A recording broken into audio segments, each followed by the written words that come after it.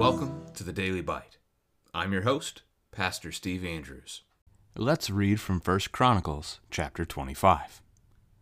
David and the chiefs of the service also set apart for the service the sons of Asaph, and of Heman, and of Jeduthun, who prophesied with lyres, with harps, and with cymbals.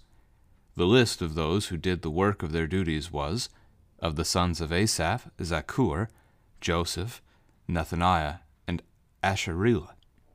Sons of Asaph, under the direction of Asaph, who prophesied under the direction of the king. Of Jeduthun, the sons of Jeduthun, Gedaliah, Zeri, Jeshaiah, Shimei, Hashabiah, and Mattathiah, 6, under the direction of their father Jeduthun, who prophesied with the lyre in thanksgiving and praise to Yahweh. Of Heman, the sons of Heman, Bukiah, Mattaniah, Uzziel, Shebuel, and Jeremoth, Hanani, Eliathah, Gedalti, and Romamti-Ezer, Josh, Bakasha, Malothi, Hothir, Mahazioth. All these were the sons of Heman the king's seer, according to the promise of God to exalt him, for God had given Heman 14 sons and 3 daughters. They were all under the direction of their father, in the music in the house of Yahweh, with cymbals, harps, and lyres, for the service of the house of God. Asaph, Jeduthun, and Heman were under the order of the king. The number of them, along with their brothers, who were trained in singing to Yahweh, all who were skillful, was 288, and they cast lots for their duties, small and great, teacher and pupil alike. The first lot fell for Asaph according to Joseph, the second to Gedaliah, to him and his brothers and his sons 12, the third to Zaccur, his sons and his brothers 12, the fourth to Isri, his sons and his brothers 12, the fifth to Nethaniah, his sons and his brothers 12, the sixth to Bukiah, his sons and his brothers 12, the seventh to Jesharelah, his sons and his brothers 12, the eighth to Jeshaiah, his sons and his brothers 12, the ninth to Mattaniah, his sons and his brothers 12, the 10th to Shimei, his sons and his brothers 12, the 11th to Azarel, his sons and his brothers 12, the 12th to Hashabiah, his sons and his brothers 12, to the 13th Shubael, his sons and his brothers 12, to the 14th Mattathiah, his sons and his brothers 12, to the 15th to Jeremoth, his sons and his brothers 12, to the 16th to Hananiah, his sons and his brothers 12, to the 17th to Josh Bakasha, his sons and his brothers 12, to the 18th to Hanani, his sons and his brothers 12, to the 19th to Malothi, his sons and his brothers 12, to the 20th to Eliathah, his sons and his brothers 12, to the 21st to Hothir, his sons and his brothers 12, to the 22nd to Gedalti, his sons and his brothers 12, to the 23rd to Mahazioth, his sons and his brothers 12, to the 24th to Romamti-Ezer, his sons and his brothers 12. This is the word of the Lord. So the first thing I want to make note of, having read all of that for you, is the word lyre. L-Y-R-E, not L-I-A-R. They sound the same. These men are not prophesying lies before God. They are using a small musical instrument called a lyre. The lyre is similar to a harp, considered like a harp, except for smaller. So a harp is going to be a larger instrument that might have to sit on the lap or even on the floor as you play it, whereas the lyre is smaller and handheld, shaped a little differently, but the untrained eye that doesn't know musical instruments, like myself, might look at them and think that a lyre is a harp. So that's the picture there that I did want to pick up on. Make sure that that was clear.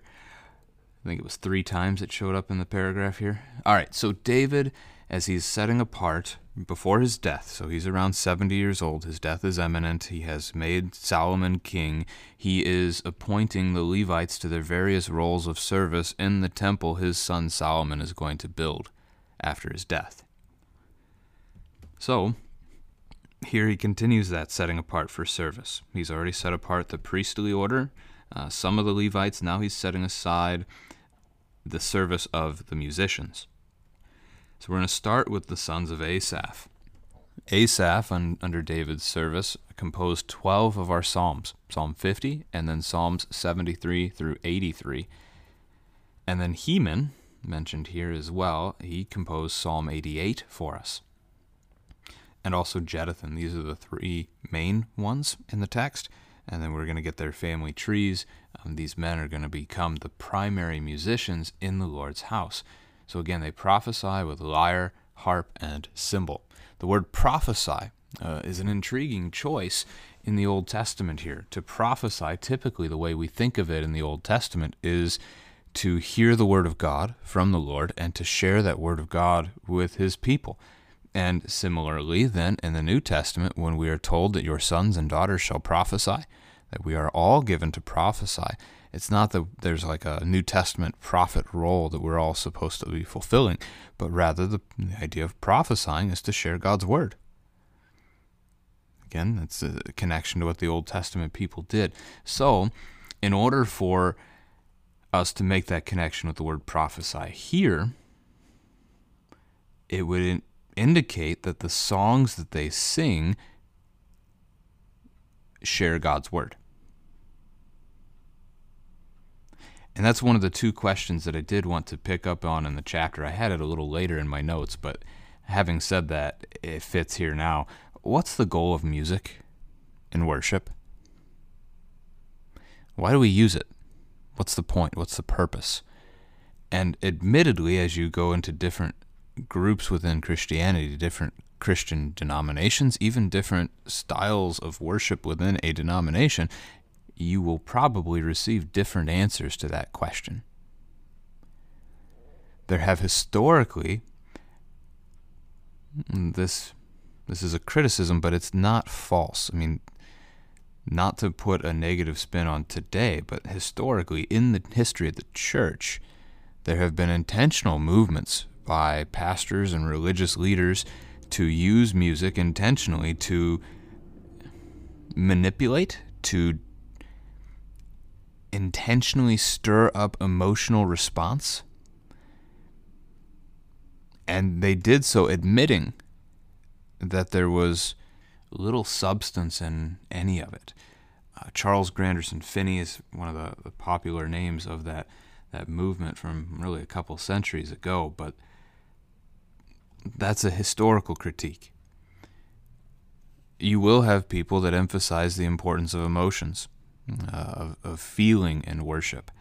That's not the position that you'd hear from me. For the sake of worship, for the sake of music, the goal of worship, according to Scripture, as we study worship in Scripture, worship is about the forgiveness of sins, which again here in the book of Chronicles is a central concept. It is the worship of God's people, God's people's worship of God. In worship in the Old Testament, that was sacrifice. You brought your offerings to God in order that you would find favor in his sight, that you would bring a bull or an ox or a ram or a goat, and that blood would bring limited amount of forgiveness to you. But in the New Testament era, how does forgiveness come to us? It comes already through what Christ has done. No amount of, anything, no amount of sacrifices we make, no amount of emotional feeling, no amount of volume to our singing, no amount of anything can bring about and merit forgiveness. It's a free gift. Christ simply gives it. And that is why the position that the Lutheran Church has had historically over the years for the goal of music and worship is to give. Our hymns historically teach so that you're being fed. You're being fed with God's word. You're learning, you're growing in your faith through such things. This is not, and this is going to be the next question really too, this is not to say that different ideas are necessarily wrong. There are different musical styles in the world. You go to Africa and you're going to see a very different style of music than you would see in the United States. And to incorporate people's faith into song is a good thing. The challenge for that, for worship, that I would highlight is the idea that our worship should not look like the world. So even if you want a different musical style from one or another, it should still be holy. When people walk into worship, they should recognize that they have stepped out of the ordinary into something that is truly set apart, holy. That's the goal of music and worship for us, is to be holy, set apart. And again, for the LCMS's history, the goal is to teach. It is to praise God, as we see as well in this text. But one of the best ways we praise God is by doing what he's given us to do, and that's by loving our neighbor and sharing the gospel. And so our songs, our music does that. And I'm picking up all of that simply from this word prophesied, with lyres and harps and cymbals. That brings me, though, the other question I was going to ask. How do we choose which instruments we use in worship? It's, again, a family conversation. This is a chance to talk about music in your church as a family.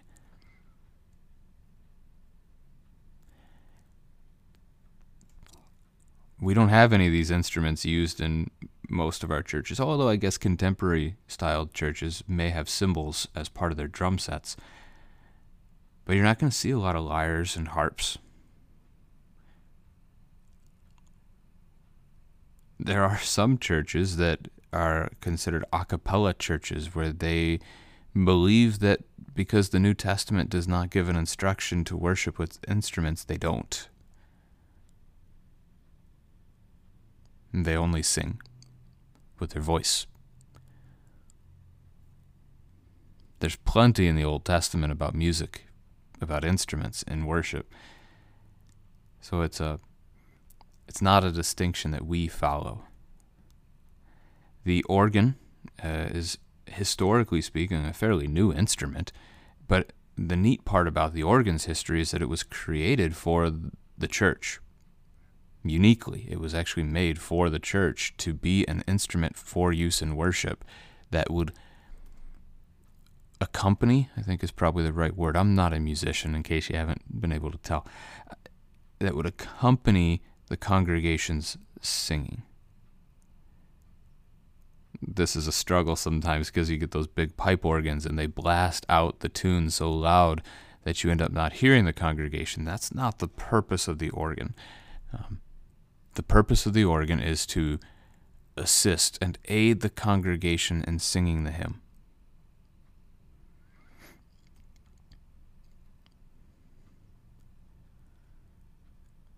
Guitars, drums, and by drums, yes, we have drums in contemporary, but I'm also thinking again of Africa, the different instrumentation of different countries, different churches throughout the world. It's not that different instruments are wrong. Again, I would point you to the idea of holiness. If you're going to play a guitar, that's fine. The words should prophesy. The words should speak of Christ and of what he has done for us. We're being fed. If you're going to play, bongo drums isn't really the right term probably, but again, the words should focus on who God is and what he's done for us. The instrument should be there for the sake of encouraging and helping the congregation's song. If the instrument, organ or guitar or drum or whatever, if the instrument is drowning out the voice, that's not helpful. That would be out of place. So how do we choose which instruments we use in worship? Or what instruments do you see as you worship the Lord?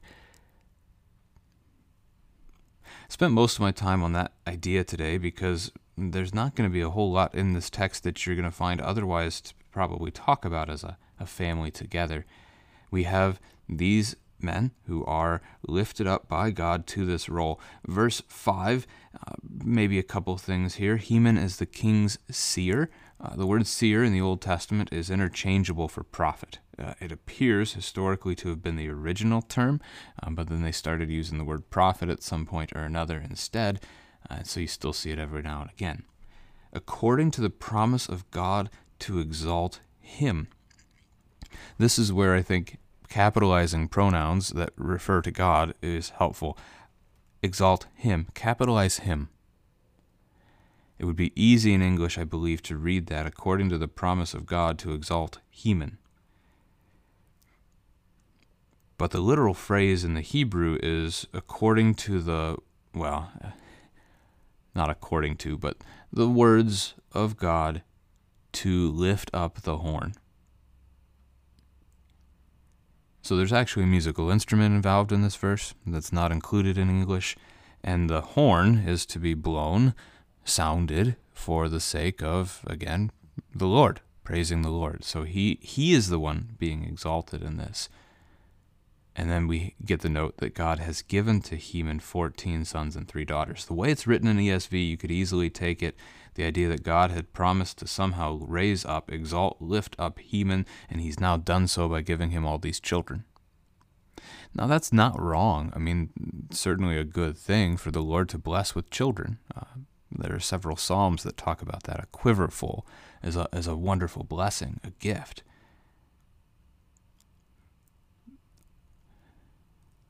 They were all under the direction of their father for the music in the house of Yahweh. So Heman led his family in worship. Now the number of these skilled musicians comes to 288. They cast lots for their duties to assign to them what they will do, when they will do it. Just like we saw with the priests before, you had 24 groups of priests, and those 24 groups each got about 2 weeks at a time in the temple serving before the Lord. So it will be with the musicians. 288 divided by 12, 24. 24 groups of these musicians, equal divisions, just like the priests. And they are then in this order of 24, the first being Asaph. Asaph is the only one who does not get followed by the number 12. But the 12 would be necessary for the number to come out to 288. So it's just not included for whatever reason, as the chronicler wrote the text. But mathematically, when we add up all the other ones, you can see that Asaph's group would also be 12. And falls through his second son. Instead of through Zakur, it falls through Joseph. Zakur gets the third lot. So the names that you see in the first paragraph, a lot of repetition as you go down into the second, as these are the various sons. And it will be their group of the family tree. So with that man with his sons and brothers, his kinsmen, is sometimes the way that phrase ends up being taken. His family tree is going to be that group, that time, serving in the Lord's house. But instead of serving with sacrifices, these are serving with the sacrifice of music, the work of singing and praising the Lord, and prophesying through it again, including God's word in what they sing. Turn to the Psalms together. Pick a psalm, read it, and see how it speaks of who God is and what God has done for us. That might be a good way to close out a family devotion on today's text.